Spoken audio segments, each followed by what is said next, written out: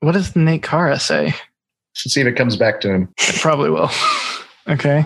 Enlighten me. You upset me one day about something. Oh, yeah. Which wasn't hard. It was the pie in the face. It was the pie in the face. Oh, Not only the pie in the face, but I don't even know if you've heard this part, but where he really messed up was he's like, well, you were my second choice. Oof. My first choice was my journalism teacher, but I told her this and she's like, no, don't do me. I didn't bring a change of clothes. And I'm like, okay, I guess I'll do Chance then. Like, I don't mind getting a pie in the face, but I better be your first choice, dang it. Which is fair. And I mean, it was one of those, I did it like the day of. It was like one of the people who was in my journalism class was, hey, we're selling tickets. Cause I think they were like, I don't think they were like class president, but they were like one of the student officers. And they were selling tickets to like raise money for prom or something. And we're like selling these tickets. You can put you can throw a pie in any teacher's face. It just costs like $1 or something. I'm like, okay. So I bought like, I don't even know. I think I bought a few tickets. I had like a $5 bill. I mean, like, sure, I'll take 5 tickets. And sure enough, I won. Like literally an hour later after I bought the tickets, I found out that I won. Yeah. And I was like, I won. And our journalism teacher was like, no, you can't do that. I don't have a change of clothes. And I'm like, okay, well, I guess I'll do Chance then. Yeah, I don't know who was responsible for those things, but like they used menthol shaving cream. Yeah, it wasn't even Cool Whip. Burned. No, it was shaving cream. I remember so they did it during a pep rally and they just gave me this plate full of shaving cream. And I just remember you sitting down, you had like a table, like, I don't know what it was, like a table apron or something over you. And you were like, oh, just wait till class tomorrow or wait till class on Monday or something. And I was like, I'm sorry. Yeah. Yeah. I had him write the Nate Carr essay. And I gave him like a 3-page essay and I gave him about, 10 minutes to work on it. Then I told him I was kidding and we moved on. What was the prompt? Do you remember what the prompt was? I don't even remember. It was like, why Nate Carr sucks. Yeah, something like that. And I was given the same prompt too. So I had to be like self-deprecating in my essay. Yeah. It was not fun, but hey, I think that's a good opening. Hello. Welcome back to the Chimps with Few Cents podcast, where once again, I am joined with Ben, Gracie, and our old high school teacher, Mr. Christopher Chance. How are you doing today, sir? I'm good, man. Really, really busy. Decatur's in one act, and so we're up here in Lubbock, just trying to bring it home. Please do. During my 4 years at high school, the farthest we ever made it was. Now, you told me that they're doing district area regionals, whereas whenever I was, still in high school, I think it was district by district area, and we only ever made it to area. Yeah.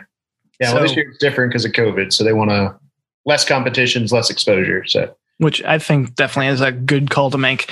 Yeah. So, I know a lot of those kids. I know, I think I know who some of the leads are, and I know one of the technicians because, a lot of them were freshmen or sophomores whenever I was a senior. So right. I really, really hope they bring it home. Lord knows they deserve it. And I'm just really, really excited. I wanted to see their play because I think they had a performance this past week, but I didn't get to go back home because I was home for Easter. And I was like, I can't go back that close to each other. And on top of that, I have a bunch of projects I need to work on because the semester is about to wrap up. So really wanted to see it. Hopefully maybe I'll get the chance to see it at some point in the future. Who knows? But either way, I wish all of them, I hope they break a leg. They really, really deserve it, especially their teacher, such a hardworking theater director. And I just, good luck to all of them. Absolutely. So, how's y'all's week been though, before we get into it? Ben, how was your week? Good. It's been busy. Definitely fair. Gracie? Definitely busy. We've been doing our workout program, me, Ben, and our friend Chase, and it's been great, but I'm feeling pretty miserable today because we decided to do some squats, but that's where I'm at. Oof. Yeah, Chase's idea was he's like, we can do 100. We've never done any squats before. He's like, we can do 100. I know we can. And he busts out 60, and I did 20, and I sat down. Gracie, I think, did like 25. And Well, I did the 60. I wound up going to 60. I was going to say you did the 25 at first, and the Chase was like, all right, and that's 60. And then you're like, okay. And then you got up and you finished your 60. But y'all did not make it to 100. I sat my butt on that medicine ball and I was not going to move. If it makes you feel any better, I could not go that far. Definitely not. Absolutely not. No question about it. Oh, man. But we don't have Marcus here, first week without him as a regular co-host, but that does not mean that trivia is going to die. Now, I know I talked to you, Chance. Did you come with a trivia question? Yeah, I got one for you. You're tricky. Here's the thing, and I was thinking about this the other day, is like, I'm kind of like the combination of you and Marcus, because I feel like I know more about movies than you do, but I know less about video games. I know more about video games than Marcus, but less about movies than him. Fair. So it's kind of hard to get you guys questions. So I'm like, well, that would be a hard question for me, but I don't know about you two, because you know everything about your specific topic. I spend way too much time on the internet reading about different video games, so that is definitely a fair assessment. Yeah, I mean, I struck gold last time with the Zelda question, but I think I just got lucky on that. I've like told that fun fact to a lot of people, actually, because I find it really interesting. Oh, you have another one like it? Yeah, I got another one that's really random like that. So hopefully it's one of those things like you've either heard somewhere or you have no idea. So I'm going to err on the side of I have no idea, because a lot of my knowledge tends to deal with the developers or like the gaming process. And a lot of it's not like the fun fact kind of stuff. It's just like how the game was made, the background behind like the creative directors, the voice acting cast, stuff like that. So maybe I'll know it, but I'm willing to bet I don't. Well, I'll stick with fun facts then. Okay, you ready? Yes. All right, so your question is, what video game character was the first to have a float in the Macy's Day Parade? Huh. Okay. What was the question again? What video game character was the first to have a float in the Macy's Day Parade? I think I may have an idea. I just want to kind of get like something confirmed. It was a relatively recent thing, like within the past 20 years. Ooh. Maybe a little before. We'll say last 30 years. Okay. Maybe I don't then. I might have given you a little hint there. I'm trying to think, because I know Pokemon gets a lot of representation in the Macy's Day Parade. They get a lot of representation. Pikachu will show up pretty consistently. I don't think it would be anyone like Mario or Sonic or anything like that, though, because they aren't like Macy's Day characters. Even for Mario's 35th, he wasn't at the parade. So, you know what? I'm just going to go with it. I'm 99% sure it's wrong, but I'm going to say it's Pokemon. I'm going to say it's Pikachu. You named it. You just didn't get him. It's Sonic the Hedgehog. Really? Yeah. Sonic was the first one to get a Macy's Day Parade? I was surprised too. That's why I picked that one. I was going to guess that. You were going to guess Sonic? Yes. Wow. I would have never guessed that. I didn't know that Sega really did any of that kind of thing with their characters. Interesting. Okay. Well, what do you have like the specific date, like when it was? I didn't write it down, but I'm guessing it probably would have been right after release. So probably 92, 93. I'll Google it. Gotcha. Yes, please do, Ben, because I'm very curious of that now. Because I know, like, really the only franchise I know that gets a lot of representation is Pokemon. I can't really think of any other, at least from what I've seen in the parade. I've never seen any other characters get a float. So that's really cool, actually. He was in the parade from 1993 to 1997. Before my time. Okay. I guess that was during Sonic's heyday, because that was before Sega stopped making consoles, because their last console they ever made was right around the N64 leading into the PS1, PS2 era with the Sega Master System, which I think released in 97 or 98, if I recall correctly. So something like that sounds about right. And I think that was the last time really Sonic had a lot of big success with video games. Like, obviously, we've gotten a lot of video games since then, but that was whenever he was a token mascot for a console franchise. And this was before 3D Sonic games were getting a lot of flack, because 3D Sonic games historically have kind of faltered both financially and critically. So that makes sense. That was around the heyday whenever you were writing off like Sonic 1, Sonic 2, Sonic 3, Sonic and Tails, stuff like that, Sonic and Knuckles. So I can see that. It makes sense. Financially, it sounds like a sound decision for Sega to do. Right. So, okay. I don't know. Did we discuss me bringing you a fact? Yes. Oh, shoot. Okay. I'm bringing you a video game fact. That's right. Okay. I'm concerned that you had to look this up. Well, I knew the which were in this list. I needed to confer the order. Okay. So, what are the top 5 best-selling video game consoles of all time? Top 5 best-selling video game consoles of all time. And I'll give you a hint. It's not just home consoles. It's also considered handhelds. Also considered handhelds. Okay. Do I have to get them in order, or do I just got to get all 5? Well, I was trying to find the order, but if you can get the top 5, I'll give it to you. Okay.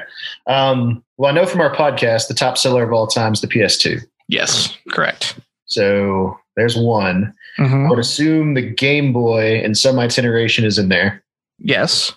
Okay. You gave me that hint because you said consoles. Yes, and the Game Boy. I will say this: the Game Boy is grouped together with the Game Boy Color because some people consider it like a half step. They don't consider it its own console. That's what I was thinking. Is like it's got to be in there as one or the other, and they're kind of the same thing. Just one was kind of an upgrade when we had them. Yes. So you have two. Okay. You're missing three more. Okay, so I'm assuming it's some iteration of the Xbox. Do they group those together too, or are they separate consoles? They definitely would consider them separate, but I will tell you this: Xbox is nowhere in the top 5. Really? I would have bet my life Xbox 360 would have been in there. Well, funny enough, Xbox 360 is in the top 10, but Xbox 360 ultimately was outsold by the PS3. Wow. Okay. Yes. Okay. Well, is that a hint, Nate? That is not a hint. Actually, the PS3 is not in the top 5. So that right there is a hint. Okay.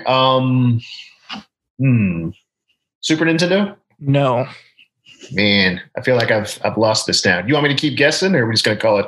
I'll give you one more guess. One more guess. Okay, and I got to get 3 more? Yes. Ooh. I feel like there's a really obvious one that you're missing. Really obvious one that I'm missing. Let's see. 2, I guess. One of them I could forgive you for missing because when you think best-selling consoles, I wouldn't think of this one either. But 2 of them I feel like are no-brainers. Yeah, well, where I'm kind of struggling is like I would think the NES would be a bestseller, but it came out in the early 80s. So like, was there enough people buying it as opposed to something that came out later where it didn't sell, like it wasn't as popular, but there's a lot more people buying it. So that's kind of where my brain's stuck right now. So yeah, I'll go ahead and say the NES. No, the NES, while it was very, very influential in saving the video game world from the video game crash of 1984 or 1983, it only sold, I think, about, let me see. I think it sold like 40 to 50 million units. Yeah, so I think that's where I struggle because I would think like every kid from my generation had an NES, but they just didn't sell that many as opposed to what they sell now. Yeah, right. I gotcha. Is the Wii one of them? The Wii is one of them. Wii is number 5. Was that the obvious one? That one in the PlayStation. So yeah, that PlayStation would have been my next guess because I figured it had to be either the PlayStation or the Nintendo. Okay, the top 5 is PS2. You got that right. PS2 is number GameCube 1. GameCube the other one? No, GameCube was actually a commercial failure. Yeah, everybody used to have GameCubes. No, the I knew a lot of people with GameCubes when I was younger. I thought they were more popular than they were. No, they actually were so in that generation where you had the PS2, the original Xbox, and the GameCube sold the least with, I think it was around 22 million units. The Xbox sold 24 million units. And then the PS2 sold 155 million units. The top 5 best-selling video game consoles of all time are number 1 at the PS2 with 155 million units. The Nintendo DS family, so I think this is also considered the Nintendo DSi and possibly the 3DS. It doesn't really specify. At 154 million units. Then the Game Boy and Game Boy Color with 118 million. The PlayStation 4 with 114, and the PlayStation to cap it off at 102. And then the Wii is right below the original PlayStation with 101 million. So the Nintendo DS was one I didn't think you were going to get because I don't think did you ever have a Nintendo DS or anything like that? No, see, that one kind of skipped my, what one? Let's see, DS would have been like 2006? 2004, 2005. Okay. I think it came out 2004. Yeah, so that's like right when I started having kids. So like there was any of that. Yeah. A little hard to make time to play handheld games. I can't say I blame you. Yeah. I didn't think you were going to get it because that's stuff I remember growing up with. That I had a Nintendo DSi, and I'm like, chances are Chance did not grow up with this, which is valid, fair. Because I didn't think I wasn't thinking you had kids, but I definitely thought you were in college. I'm like, college students don't have time to play video games. Well, I was both. Oh, that's true. You were both. I forgot about that. Yeah. So that made even less time to play video games between juggling, because you were getting your work. Were you working towards your master's at the time, or were you just working towards your bachelor's? 2004 still would have been undergrad. Yeah. Okay, gotcha. But I mean, either way, you built to that hard to make time to play handheld video games. Yeah, and then on top of that, working too. Like I was working 40 hours a week plus school plus kids. So yeah. Oh Jesus, I don't know how you did it. I could never. That's ridiculous. All the props in the world to you, sir. That takes a whole other level of dedication. Okay, but us talking about video games, I think that brings us very, very nicely into our next topic of talking about I guess it'll be the Gents with Few Cents top 10 list, top 10 favorite video games, but both me and Chance are coming at it with 5.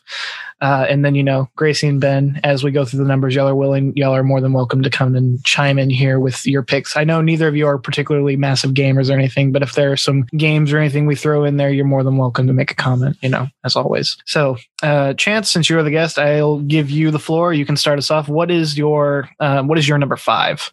Okay, so as I went through the list, I wanted to kind of get out of the way, the ones I've talked about before, but I think still deserve top 5 mentions. Mm-hmm. So my number 5, and I know you and I could both talk about this one for a while, is Ocarina of Time. That is very fair. I do love Ocarina of Time. I've never finished it. I've only ever been able to play it on the Nintendo 3DS through the 3D remaster that came out in sometime in the 2010s. I do love that game for what it's done when it comes to, I mean, I don't know why I'm speaking for this. You're the one who grew up playing this game. So please do tell me just why number 5? Because I figured actually I would have guessed it would have been higher for you. Well, and I might have put it higher, but I know we talked about it when I came on for the first podcast, so I didn't want to be repetitive. But I did the same thing with my list too. There's a lot of games that I've talked about a lot on here, but I wanted to omit so that way I'm not rehashing the same things I've said before. Right. Well, let's talk about 2 summers ago. I picked it up and played it on N64 again. I still have my N64, and it took me all summer. Really? Playing 2 hours a day. It took me all summer to 100% completion. And it just made me think. I was like, oh my gosh, when I was playing this as a kid, we didn't have the internet. Zelda games are so difficult for kids. I don't know why they're that tricky. And I mean, the best we had was Game Advisors, where you went and bought a magazine and would give you a paragraph about how to do something. And I'm just like, I don't know how I ever finished this game as a kid, because I'm literally on 3 different sites going, okay, how do I do this in this specific part? How do I do this? And it still took me, again, all summer long. And of course, I'm a teacher, so I'm out. So yeah, probably 2 hours a day at least playing Ocarina of Time. And I did not get it done until I swear the week we went back to school. Jeez Louise. See, that leads me, you talking about the game guides and everything. The original Zelda game, Legend of Zelda for NES that came out in 1986. Mm-hmm. That game is ridiculously hard because there are a lot of things that aren't explicitly told to the player. A lot of it's very cryptic. There's so many things that you could not even begin to fathom or discover. I know people who play Zelda games. They're like, oh, you just got to discover. You got to try things. I'm like, there's a difference between setting the player free to discover things on their own and make things so daringly cryptic that there's no way to complete it without outside help. There's a reason why Nintendo, during the first early years of the NES, they had a phone number that you could call and get walkthrough help for video games. Absolutely. A lot of people don't know that. There was a phone number that was listed in game manuals or on the in the boxes that you would get game cartridges on, and it says it was a support number, and you could call, and people would be there with binders with the different helpful hints and tricks for video games, and you would be like, I'm at this part, I don't know what to do, I don't know how to get to the next level, and they would play through it with you, because they would have a modified NES with the different modified cartridges, and that way they could skip through the game to get to these different portions and help you through it. Right. And when you're a 10-year-old playing an NES in 1985, the internet doesn't exist. You may not know that Nintendo Power exists. You're essentially kind of stuck. You don't know what to do. And for a lot of people, they just drop the game because I can't figure out what to do. So what's the point of continuing to play it? Yeah, and I was going to bring up Nintendo Power. The other thing they did, which was brilliant marketing, was you take a game like Zelda or even Super Mario Brothers, and you would say, okay, here's level 1, this part, here's how you do it, and then at the bottom of that little blurb in the February Nintendo Power of 1989, to be continued. Yeah, and they would just make you go back. You would have to buy the next Nintendo Power before you get the extra help. So brilliant marketing on Nintendo's part there. It is absolutely insane. Just it's kind of weird. I wish I was able to grow up during that time, because imagine how, for me, my generation, whenever we need help with video games, we can go to the internet, we can look up how to get to this part, how to complete this shrine or whatever. Or we watch a video, a video playthrough of the game on YouTube or something. Mm. And I feel while it's a perfectly valid way to complete games, I feel for a lot of people wouldn't complete games if it wasn't for the video game walkthrough. I would still love to be able to have a phone number to call and be like, hey, how do I get to this part? Because there's almost sort of like a collaborative aspect, because you're having to talk back and forth with the person on the phone going, okay, what part are you at? Okay, let me get there real quick. Okay, we're here. And then they didn't just explicitly tell you, they kind of tried to help you through it. Because at the time also, Nintendo wasn't a big thing. This was right after the video game crash. So not a lot of people were buying video game consoles, and they would hire all sorts of people. And I found out there was like this testimonial I saw of this guy who used to work at these like facilities that would work as like these Nintendo support lines. And they would have like at the end of the beginning of their days, they'd be like, quick, tell me, how do you get to this dungeon in Zelda? Real quick, go now. And or like, how do I get to World 1-8 in Super Mario?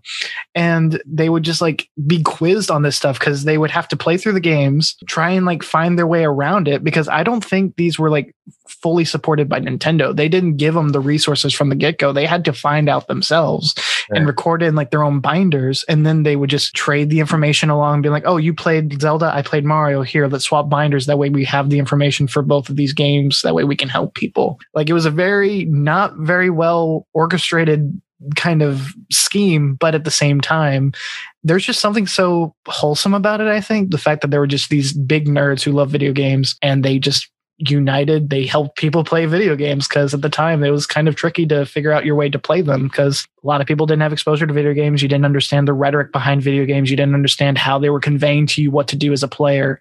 It wasn't like a big thing. A lot of people who didn't play arcade games, the NES might have been their first exposure to a home video game at all. Right.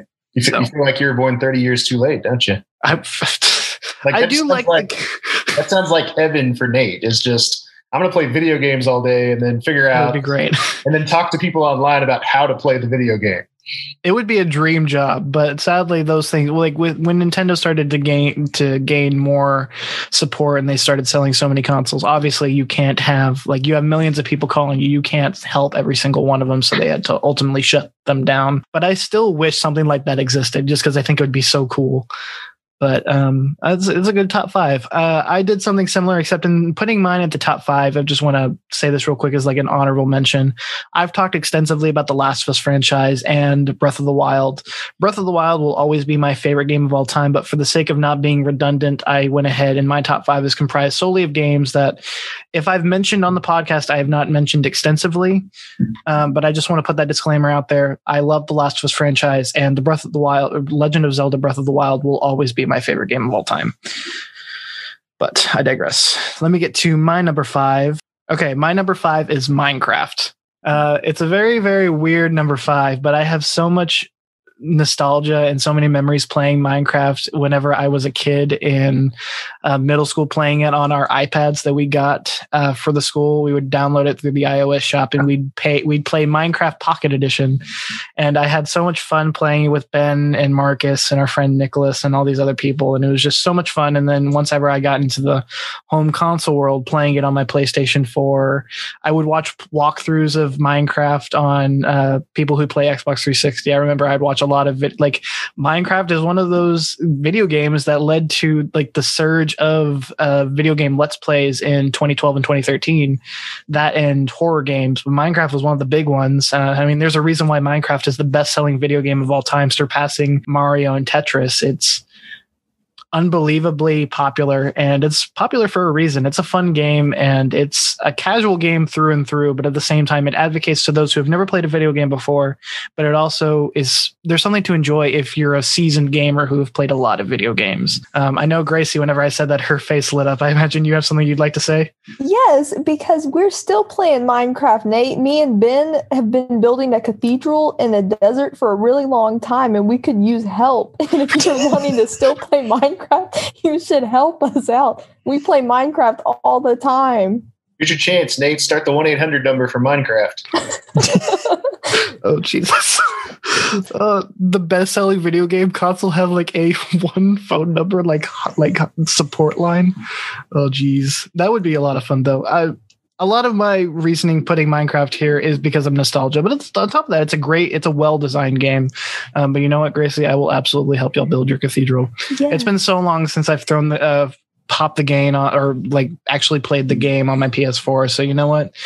Now's the time. I haven't played it in nearly a year. Now's the time to fire it back on. But we have Can we have confession time right now? Sure, go for it. I was going to do one myself. Never in my life have I played Minecraft. We need to change that. I can't say that I'm surprised, though. Here's why. Because I feel like if I picked it up, that 6 months from the time I picked it up, I would be in my underwear, in front of my TV, divorced, and jobless, playing Minecraft. No, literally when quarantine started, this is when me and Ben started playing Minecraft religiously. That's all we would do. We would get on every single day. I didn't want to do anything else but play Minecraft. I've been having to sort of like schedule times to be able to play, because if I play, I don't want to stop playing. That is accurate. It was an addictive game as a kid. I love that game so much. I mean, it's a great game to see. It's one of those games where like you don't have to be invested in a story or anything. You can just watch it. The ambionic music is fantastic. One of my favorite video game tracks of all time is Subwoofer Lullaby. I love that piece of music so much. It's just so I'll listen to that. It's on my soundtrack instrumental playlist that I have on Spotify, and I'll just listen to it whenever I'm like doing homework. I think it's a great kind of one of those things. And it brings me back to whenever I would watch video game Let's Plays like through Captain Sparkles or all these other people on YouTube back in like 2013, 2014, whenever I was a kid in middle school, entering into high school. Like I loved Minecraft, and I still do. There's always going to be a special place in my heart for Minecraft as far as what it meant for me, like when I was a kid. You know what, Chance? I encourage you to give Minecraft a shot. It's definitely not a game for everybody, because just the premise behind it can be difficult for some people to pick up. They're like, "What's the point?" I'm like, "There is no point. That's what makes it so fun." It's Minecraft. It's like Seinfeld. It's the Seinfeld of video games. Minecraft is confined by your own creative expression. So as creative as you want to be, Minecraft is your outlet for that. If you just want to build a house, go to the netherworld, create an ender portal, you do that. You can do that in less than 5 hours. And then once you do that, you're done. You can never pick up the game again. Just Minecraft is whatever you want it to be. Yeah. Chance, I want to say something because you might find this interesting, but nobody else would. Okay. So on Minecraft, normally what I do is I like build cities, and each house in the city is normally its own person. And I'll develop a currency, and everybody will have jobs, and I'll start developing a country. And then I'll also have this other city, and it becomes its own country. And I start having countries and cities and economies and things like that. Okay. Through doing that, I've noticed a lot of like trends that happen. And most of those, especially in like the international relations aspect between my cities, I am learning about in my political science classes, stuff that I like noticed years ago playing Minecraft. So you realize that human nature plays itself out no matter what? Basically, yes. I can't believe you, because I remember going back to like the beginning of our friendship. I remember like 6th grade sitting down at the lunch table like you and your friends were at the time, now my friends. Y'all would talk about this like Minecraft city y'all had, and y'all talk about like, okay, what are we going to do this weekend when we play? And that would just be all y'all talk about. And at the time, I didn't have a video game console. I didn't yet, I don't think, download the Pocket Edition of Minecraft on my iPad. So that you were my first exposure to Minecraft, Ben. You were the one that got it started for me. Yeah, I was a president of our own little Minecraft country, and then I think Chase was like the Secretary of War, and I think Nicholas was like the Secretary of the Treasury. And like I had a whole cabinet together. That is the most Ben sentence I've ever heard in my entire life. That is the start of a fascist regime. Oh, jeez. We were nice, okay. People had jobs. we didn't pay them, and murder people if they didn't, but yeah, we didn't have jobs. For the record, back then there weren't any villagers, so we didn't have to kill any natives. So I was about to make a joke. I was like, we looted the villagers. We did what we had to, okay? Nope. There was only 2 villages that naturally occurred, and there were no villagers at that point. What's the Ragnarok line? The prisoners with jobs. Oh, man. Also, Nate, my original confession, I was going to say, I still feel bad for blowing up your house and like, oh, yeah, there it was. He did that to me all the time. That was a different world. There was this specific seed whenever you could use this, whenever I think seeds were more popular and they didn't have as many different like infinite generations of the Minecraft world. There was this specific seed I would always choose because I knew where it had diamonds, and I would choose that seed, and I would have diamonds in less than 10 minutes. I would go in, get the diamonds. And then me and Ben actually found a duplication glitch where if both people tap on the chest at the same time, you could infinitely duplicate your diamonds. Nate, did I ever tell you I figured out a way to do that by yourself? How? Like you would hold it, and as the green bar was filling up, if you close out of the chest, it would duplicate it. It would be in your inventory and in the chest. I did not know that. That's actually really cool. I doubt it works now. I doubt it because they don't really have Minecraft Pocket Edition anymore. Now I think it's Minecraft Bedrock Edition. Yeah, it's the same edition they have on like the Xbox and computers. Sorry, I have to rewrite my list on paper because my phone's about to die. So. That makes me feel old while he's talking, because you guys were talking about playing on your iPads? Yeah, iPads we had at the middle school. You know what our makeshift video controllers were? Pencil and paper? TI-82s. Oof. I've heard a lot of stories actually of like video game developers who are really big in the industry. Like Nintendo's president, the Nintendo president that died in 2015, Satoru Iwata, he actually started out as like his coding video game career with a HP calculator that he bought for I forget how much yen was at the time, but it was equivalent to about $4,000 because that was whenever the yen was at an all-time low. And he bought it and he started developing his own little games that he would share with his friends when he was like in middle school and high school. And that's what started his video game development career. And he is one of the people that started, or he was like one of the big influential minds behind video games like Super Smash Brothers, Pokemon. He worked at HAL Laboratories, so he was one of the people that helped create Kirby. He was like a really, really big video game like influencer. And like whenever he died, both PlayStation and Xbox like sent out like this condolence thing, and they're like, whenever his funeral happened, I think it was PlayStation sent out a tweet saying the skies in Kyoto are crying today for justified reason, because that was the day that he was getting buried. And it was just, it's funny how like technology has evolved, going from like people coding games on calculators to then making like preliminary games like Pong on computers, and then them kind of transitioning over to the home console world and stuff. But we've talked about Minecraft enough. I think we could probably talk about it for hours on end because I have so much memory, so much nostalgia for it. But go on to number 4. Sir, what is your number 4? Okay, number 4 for me is Super Mario World. Okay. Fair. You're talking about Super Mario World or Super Mario 3D World? Super Mario World, SNES. Okay, gotcha. Yeah. So I think what my generation really loved was, it was the first time we jumped up to 16-bit.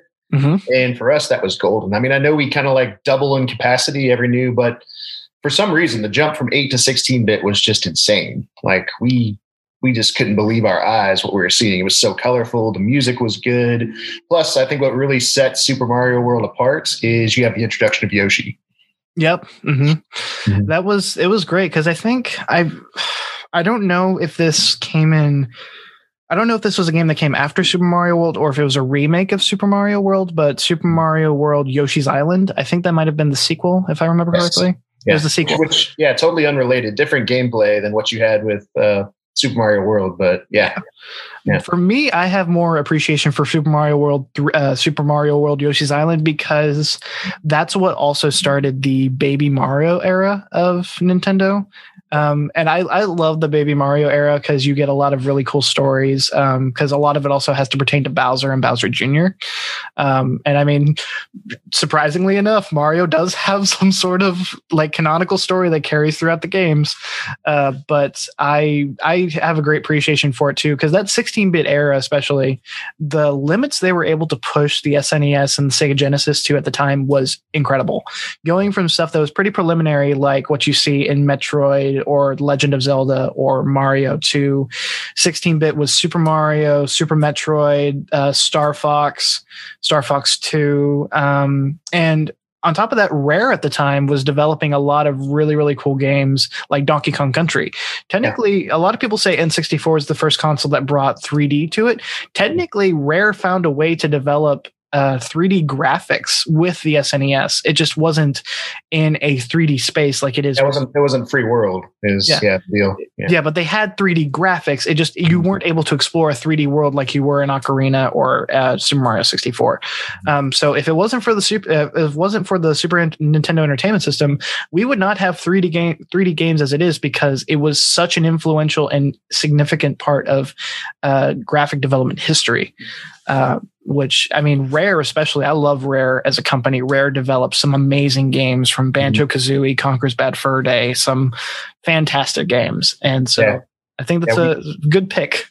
Yeah, when you see that Rare logo, it's like Universal. Like, you see that logo and you just know what you're about to play is going to be awesome.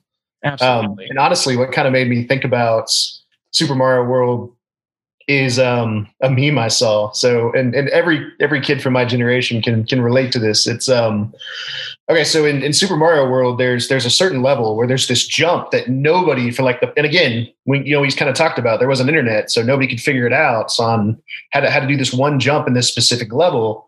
And then finally we figured out what you have to do is you have to jump into the chasm with Yoshi.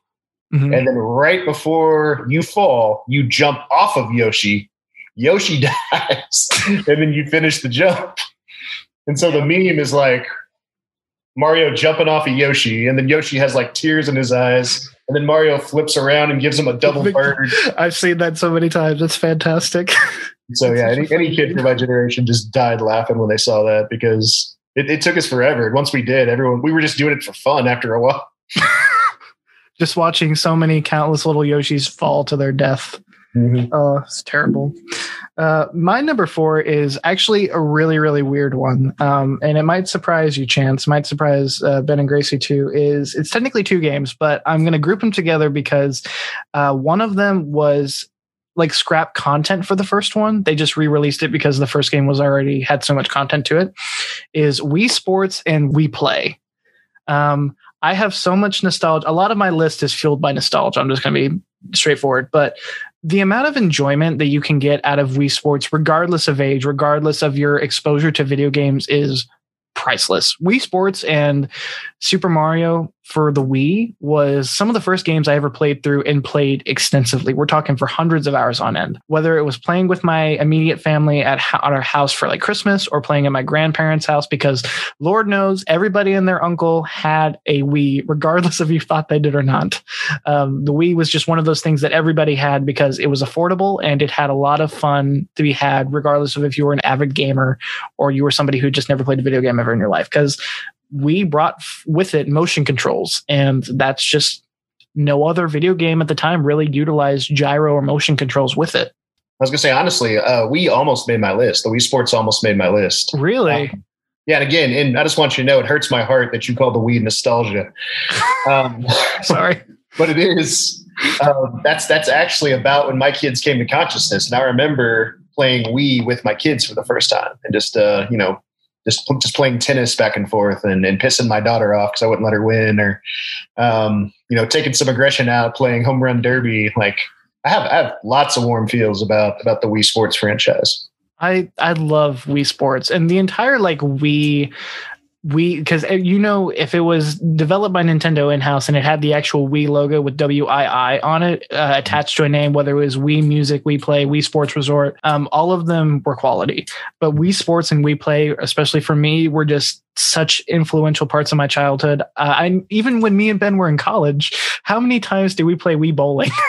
Many, many times. Exactly. It's great. I remember getting frustrated too about it because Ben somehow found this way where he could almost guarantee himself getting at least a spare, if not a strike. And I could not do it. I'm just not coordinated, and I would get frustrated and I could not get it. So Ben would always wipe the floor with me when it came to playing Wii Sports. Yeah, you know how I figured that out? How? Probably like 1,000 hours of Wii Bowling. That's accurate. Yeah. That sounds like Ben. Like, I'm just going to obsess over this until I become just better than everybody else. I'll say it sounds a lot like you to beat your daughter at a game and not let her win. She's going to learn early. There's no free handouts in life. That's fair. Coming from you, though. Yeah. I mean, hey, when you nail down a technique and like, hey, Chance, whenever he was a kid, I'm sure his parents were the same way. They wouldn't let him win at games if he ever played them with his parents. If there were any like games, I don't know if there were really any games that really like spoke to cross-generational play. Most games prior to the Wii were aimed specifically just at kids. Yeah, the only thing I remember my old man ever playing was Sonic, and he was horrible at it. So that's fair. Yeah, so there was no cross-generational, at least with me being a kid. I mean, hey, you're not wrong, though. There's no free handouts in life. You got to learn that lesson early. But I incorporated We Play in here because for those of you who don't know, when it comes to development wise, a lot of the mini games and such that were associated with We Play were originally developed to be a part of this big compendium of little mini games that would be bundled with the Wii, which would have been Wii Sports and We Play kind of together. You would have had billiards mixed with tennis, mixed with boxing, mixed with tanks, mixed with Pose Me, mixed with all those little games. But whenever they found out just how much enjoyment and time you could get out of just these individually packaged games, they were like, no, we need to make these separate. So I think it was a year after the Wii came out, they packaged We Play with a Nintendo Wiimote because they wanted to encourage multiplayer. And it was a good way to do it because it was $40 to buy a Wiimote or $50 to buy a Wiimote with We Play. And it was almost like a no-brainer. I'm like, oh, I get a game and a controller. It's practically like getting one for free. So there's a reason why We Play is also a very big top-selling game on the Wii game charts. I think it's in the top 10. So I love We Play. I specifically love the tank mini game or the tank game. I remember, I forget when it was. I think it was semi-recently. Me and Ben were trying to play that tank game and we were trying to get as far as we could. And we found out there's like 20 levels, I think. And we only ever made it to like level 9 because it gets really hard towards the end. Because I mean, as much as I love the Wii, we got to acknowledge working with that little IR pointer and everything can suck. It was motion controls at its infancy, so it's nowhere near as accurate as it is now. And actually, a fun fact about the Wii IR sensor is the little like sensor bar. All it is it's a little row of red infrared lights, and you can actually use a line of candles as like your little like area because all it is the red light reflects back the little IR sensor in the Wiimote, and candles will actually do the same thing. So if you don't have your sensor bar, just put a few candles in front of your TV, and you can get the same effect. So, I feel like that would be just burning down his TV. I mean, we did something similar to it a few days ago. Whenever we were having game night, we had some candles in front of one of our friends' TVs, and we didn't burn it down. My father, if you're listening, being an avid firefighter, we didn't start a fire. Okay, just want to throw that out there. But that caps our number 4, bringing us to number 3. So let me ask you, sir, what is your number 3? Okay, so number 3 I struggled with because I went with kind of something that's repetitive, but I felt like was super important versus something that was inspirational. So the one I left out was Grand Theft Auto. Really? The original Grand Theft Auto? Grand Theft Auto 2. The original wasn't super great, but Grand Theft Auto 2, like, again, that was for my generation. It was something we talked about, like, Mortal Kombat being the Quentin Tarantino of video games. Well, this is the next step up because, again, parents just freaking out over what happened in Grand Theft Auto. That's true. I'm trying to remember what the original name was for Grand Theft Auto because it wasn't always Grand Theft Auto. It was something else, but I forget what it was. It was Cops and Robbers. That's what it was. Cops and Robbers was the original name for Grand Theft Auto, they had it to where you could play as either a cop or a robber. And then they discovered that it was way more fun to be a robber. Yeah. So they just scrapped the cop part entirely and they just made it Grand Theft Auto. Yes, Gracie. I just read something online and it says that it was actually called Race and Chase. Race and Chase? Okay. Maybe I have it wrong, but that's what the premise was, where you would play as either a cop or a criminal, and they just discovered that it was way more fun to play as a criminal. I wonder where I read that then. I must have read wrong. It does have something to do with police cars and stuff. It said that it was originally called Race and Chase, but a glitch with the police cars made them go crazy and ram into player, and it proved so popular that then they just decided to make it GTA. Interesting. I have my facts wrong. What the heck? Is that why cops in GTA can't drive worth a crap? Maybe. Doesn't surprise me. That freaking. To be fair, the driving physics in GTA are kind of broken. A little bit, yeah. I think it makes it more fun. I wish you could strap a rocket onto some of them. How they handle, that'd be so much fun. Do you have a lot of nostalgia playing other Grand Theft Auto games like San Andreas or Vice City? Do I? Well, really, that was it. Because again, let's see. What was that, about 2002, 2003? Yeah, about that. Grand Theft Auto 2. Mm-hmm. Yeah, so right after that was when I had kids. So like I wasn't playing San Andreas Fault in front of the 3-year-olds. That makes sense. Yeah, it's literally just 2, and that's about it. But anyway, that's not even my pick. My pick that went over it, and this will make Ben happy. Super Mario Kart. Wait, are you talking about Super Mario Kart for the SNES? Yes. Okay, gotcha. So yeah, the great thing for my generation with Super Mario Kart was really kind of the first game you could play with friends. You know, there was probably some others, but what I really remember was playing Super Mario Kart, and it was the first one to actually introduce battle mode as well. So in that version, you'd have like 3 balloons above you, and then you try and go around and pop everyone's balloons. I'm trying to think if there were any other games prior to Super Mario Kart that really kind of propelled the multiplayer aspect. And I mean, you had it to where you could do like a 2-player in Mario, but it wasn't you playing simultaneously. It was you play and then you swap controllers, and then whoever your player 2 is plays. And then you just kind of see who makes it farther. Yeah. So well, keep that in mind, because one of my other options is going to answer that question for you. Okay, gotcha.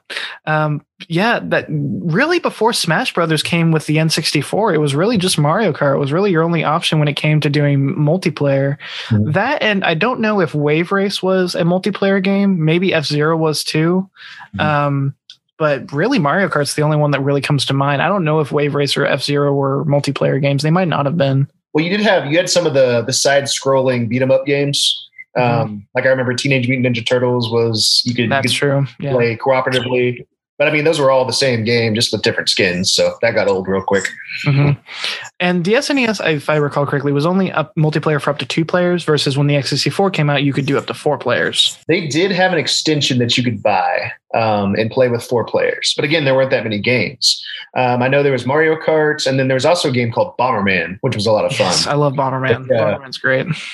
You know, you can't really you can't really have a title named Bomberman post 9/11, but yeah, that's what we called it back then, and that was actually a really fun 4-player game too. Yeah, I love Bomberman. One of the launch titles for the Nintendo Switch was Super Bomberman R, and that next to Breath of the Wild, I mean, there wasn't a whole lot else that came out around the time. I think like Switch had like 6 titles in total, and Super Bomberman R. You had 1-2 Switch. You had Breath of the Wild. And then I think you may have had like Shovel Knight. I don't remember if Shovel Knight was one or not, but really those were your only 3 main ones that people got, because I think the rest were digital. And Super Bomberman next to Breath of the Wild were like the one that everybody at launch for the Switch was like, oh my God, this is a great game. It's like one of the few things that really made people want to buy a Switch, because you could play Breath of the Wild on the Wii U. So for a lot of people, it wasn't a justifiable purchase. But really, really cool. It's a good pick. I see you have a lot of affinity. I thought you would have had more N64 games on here, but I'm saying you've got a lot of affinity for the SNES. Well, you know, I was thinking it's because I talked a lot about the N64 on our podcast. That's true. So, like I intentionally left off GoldenEye. I left off Star Fox because, you know, we talked about those too. Mario 64, you know, I as much as I love Mario 64, like Super Mario World, I guess was more impactful. It's fair. So yeah, I mean, I'll still number one is N64, but yeah, I think SNES is right behind it. That's very fair. Which, you know, kind of piggybacking off of you with Mario Kart, I have a Mario Kart game on here too, but this is not as you know, classic or old school as yours is. Mine is Mario Kart Double Dash for the GameCube. And I have a lot of affinity for this because I had a friend that I was really, really good friends with, like kindergarten through like 2nd grade, I think.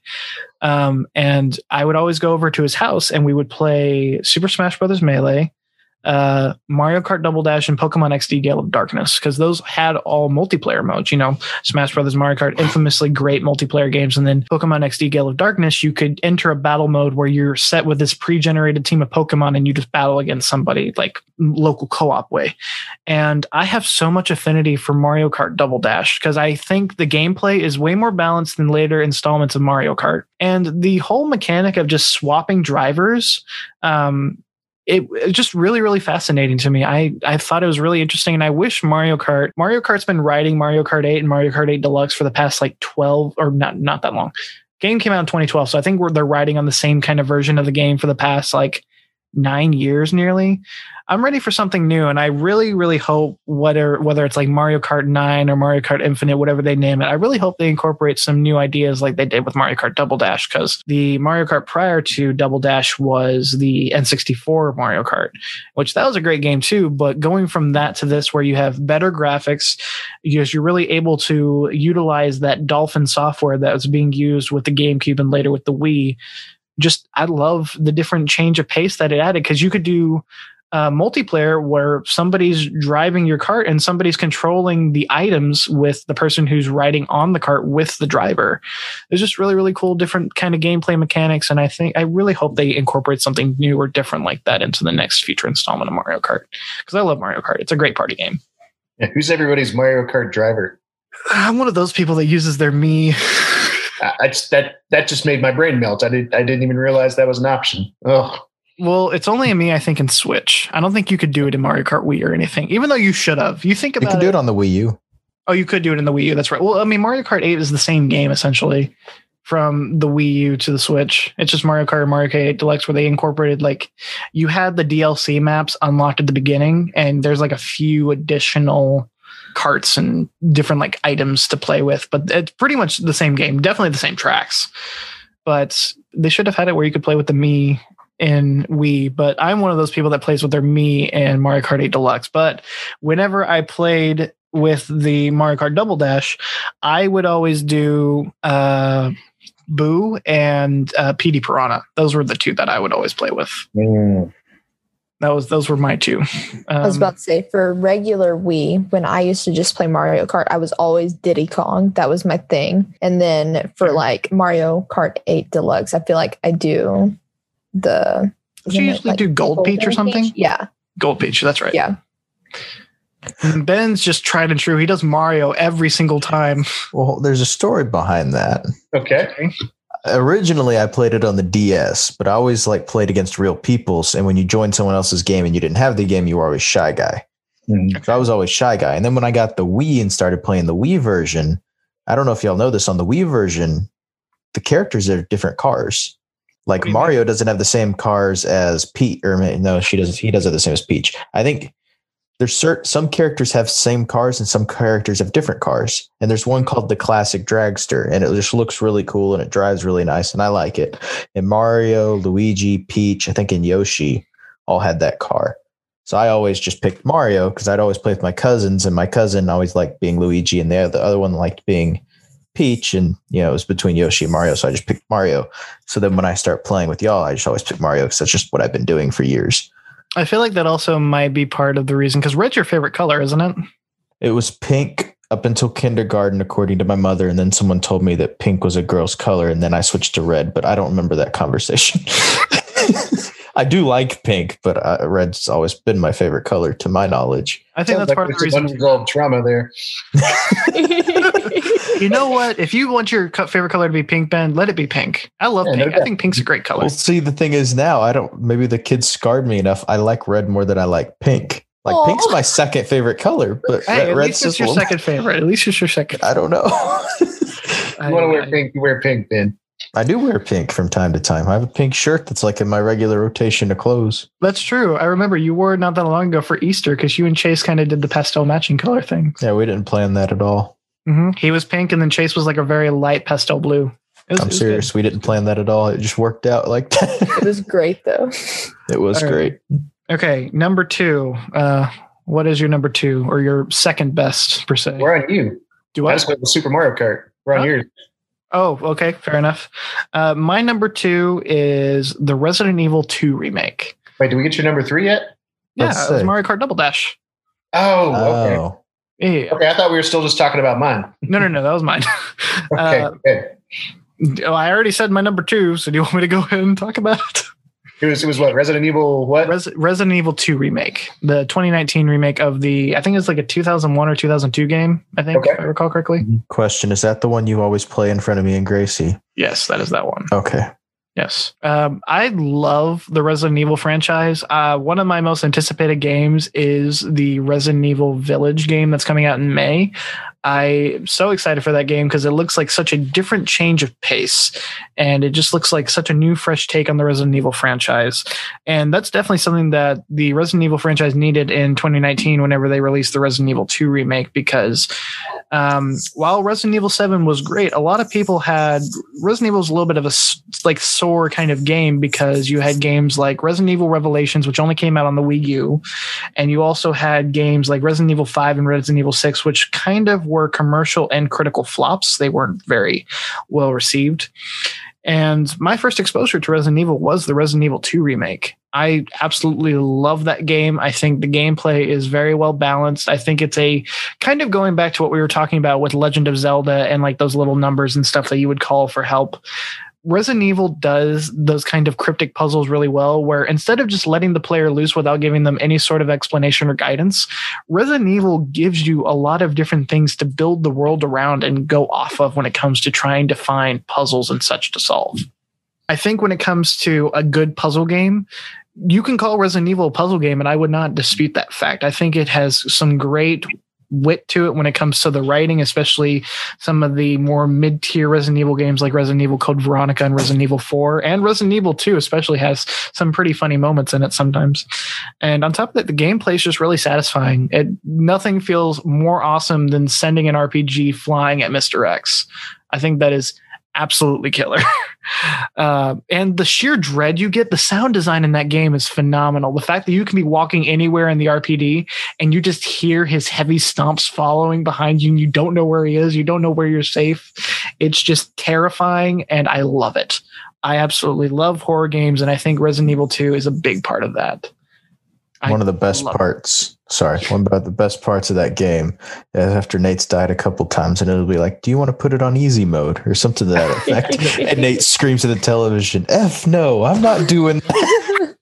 And like, about 30 minutes later, he still hasn't beaten that one section, and he's like, okay, we'll just pretend this never happened. I've never clicked on assisted mode. No, you did that once. I remember that. You're like, I can't do this. You were very sad. I remember that it was before COVID.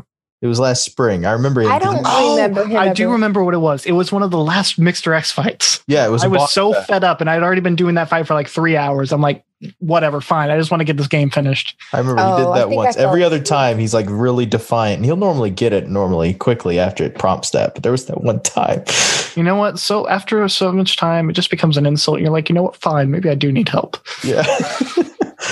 It's the Resident Evil equivalent of Netflix asking you if you're still there. Pretty much, yeah, exactly. What is TV?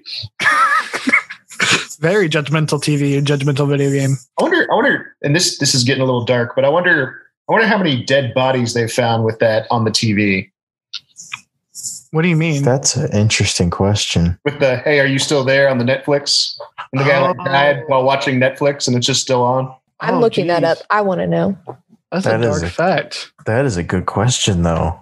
I'm going to have to It's got to have happened at least once. I'm going to have to make this podcast episode marked for explicit content. I wouldn't call that explicit. It's not rated for younger audiences, okay? Okay, what 2-year-olds are watching this? I don't know who's listening. We have a European viewer, apparently. Okay, here, let's do this edit. I wonder how many times they found people with the Netflix "Are You Still There?" and they're sleeping forever.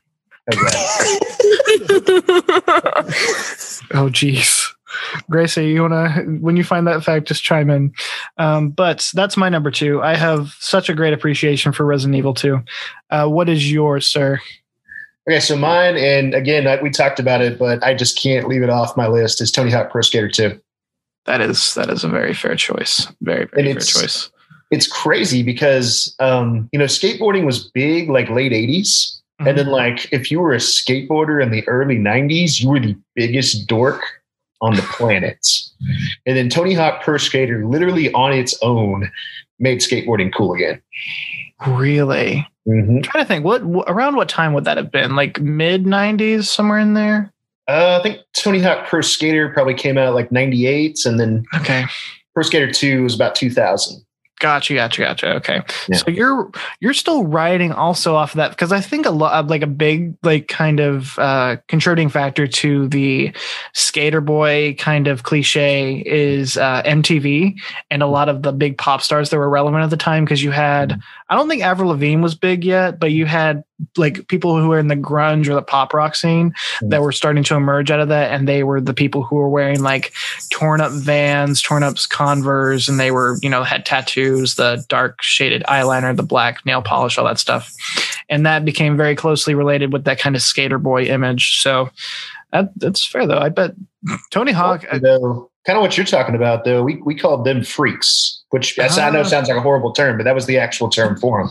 The skater boy image was more Hurley and Elements and like bright, colorful T-shirts, Vans, and then a lot of khakis. Actually, was kind of the look.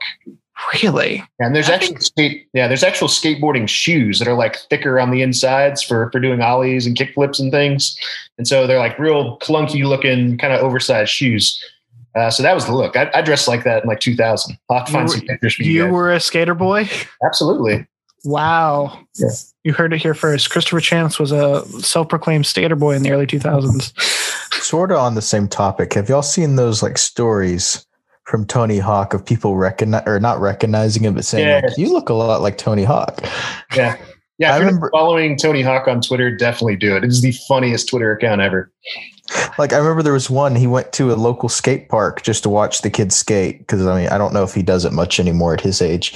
And one of the kids came up to him and was like, you know, you kind of look like Tony Hawk if you were a little skinnier. There was something to that effect. Wow. And he's like, that was the biggest letdown of my life. That's actually really funny.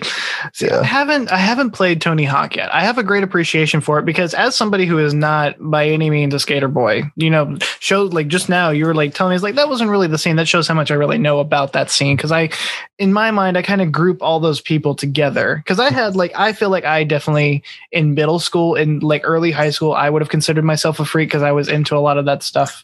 Mm-hmm. But I was not a skateboarder, but I had a lot of friends who were.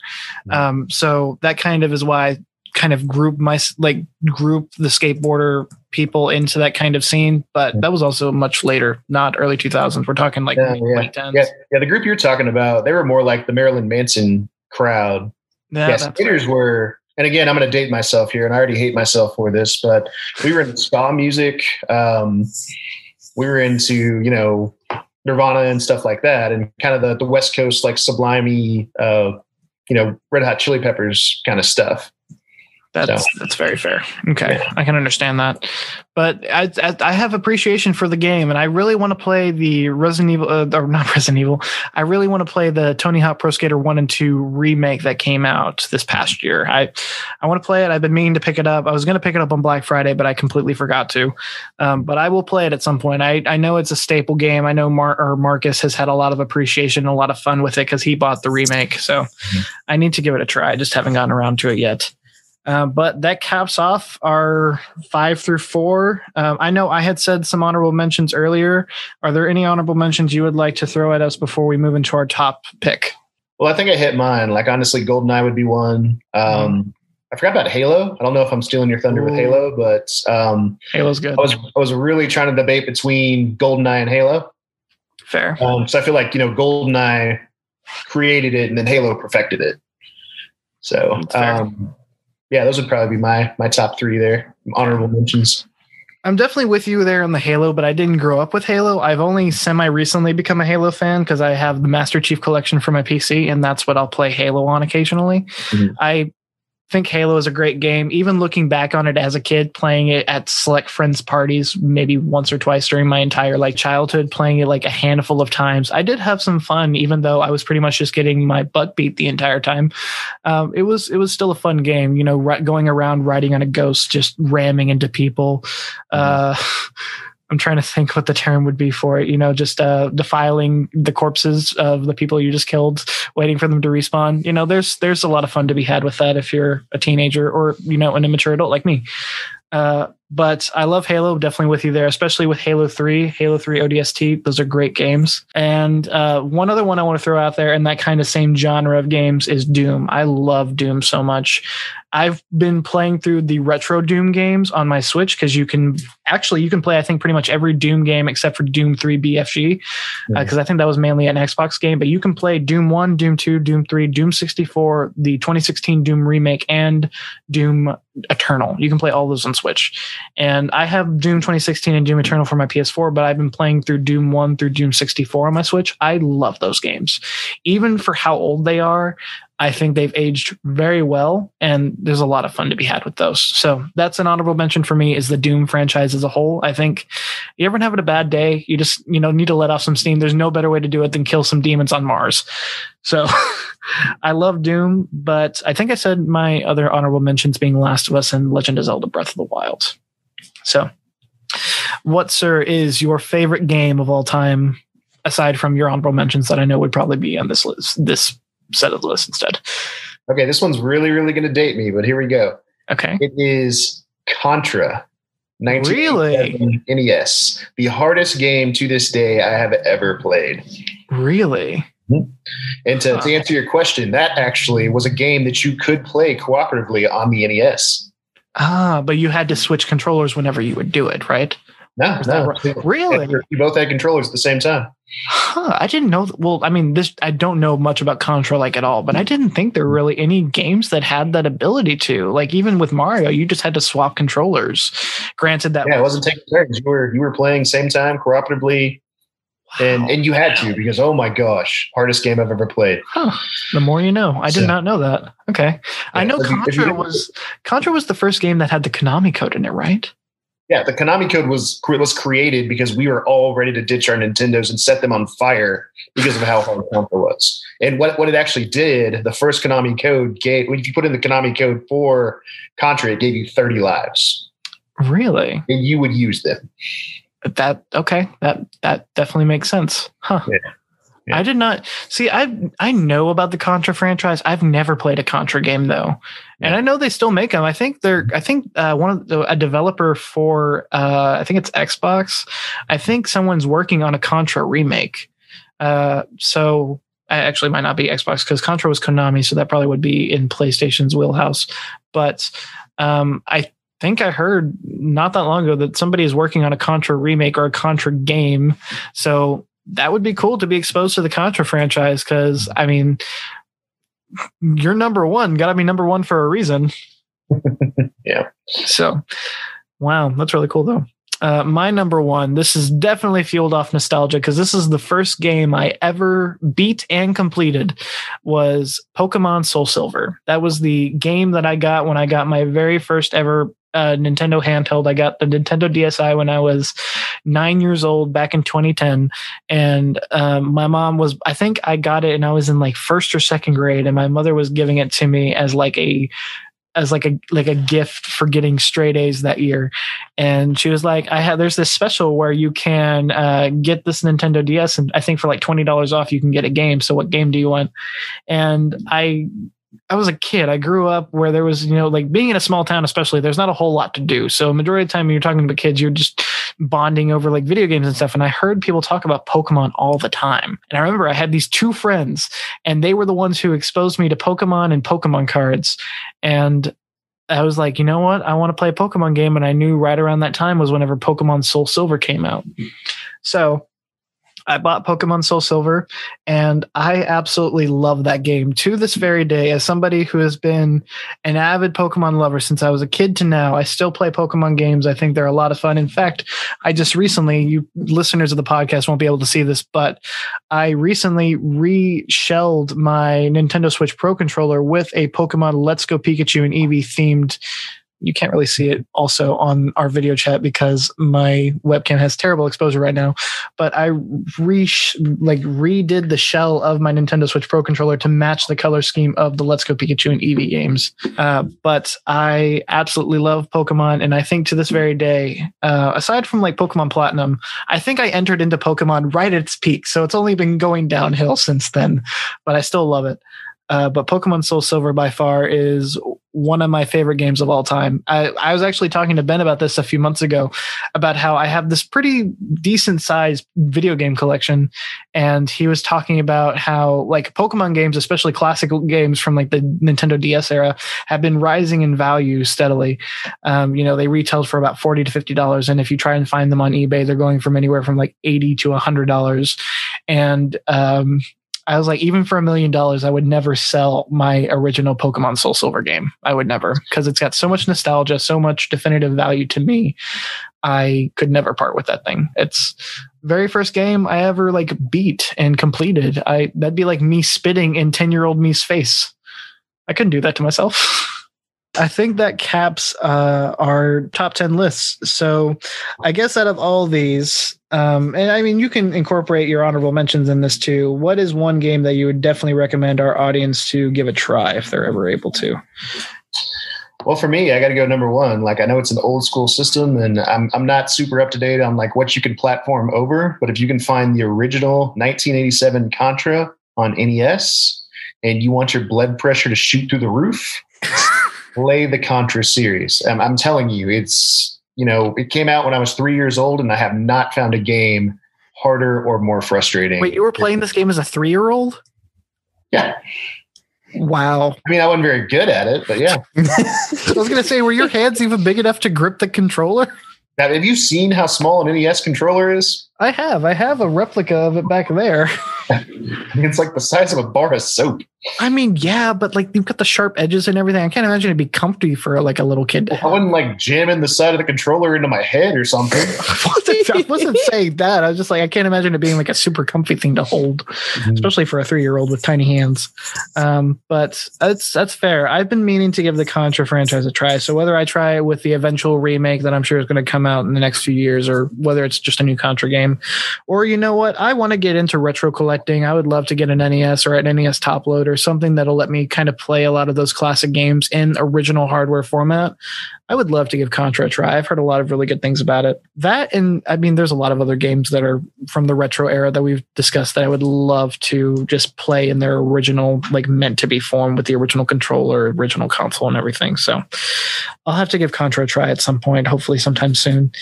But my recommendation out of all of them, while I love Pokemon, I love Minecraft, all these other games, but my recommendation for people to try, because I guarantee you also have the ability to, everyone and their mother has a Wii, give Wii Sports and Wii Play a try. You'll be surprised how much fun can be had out of that game, even in 2021.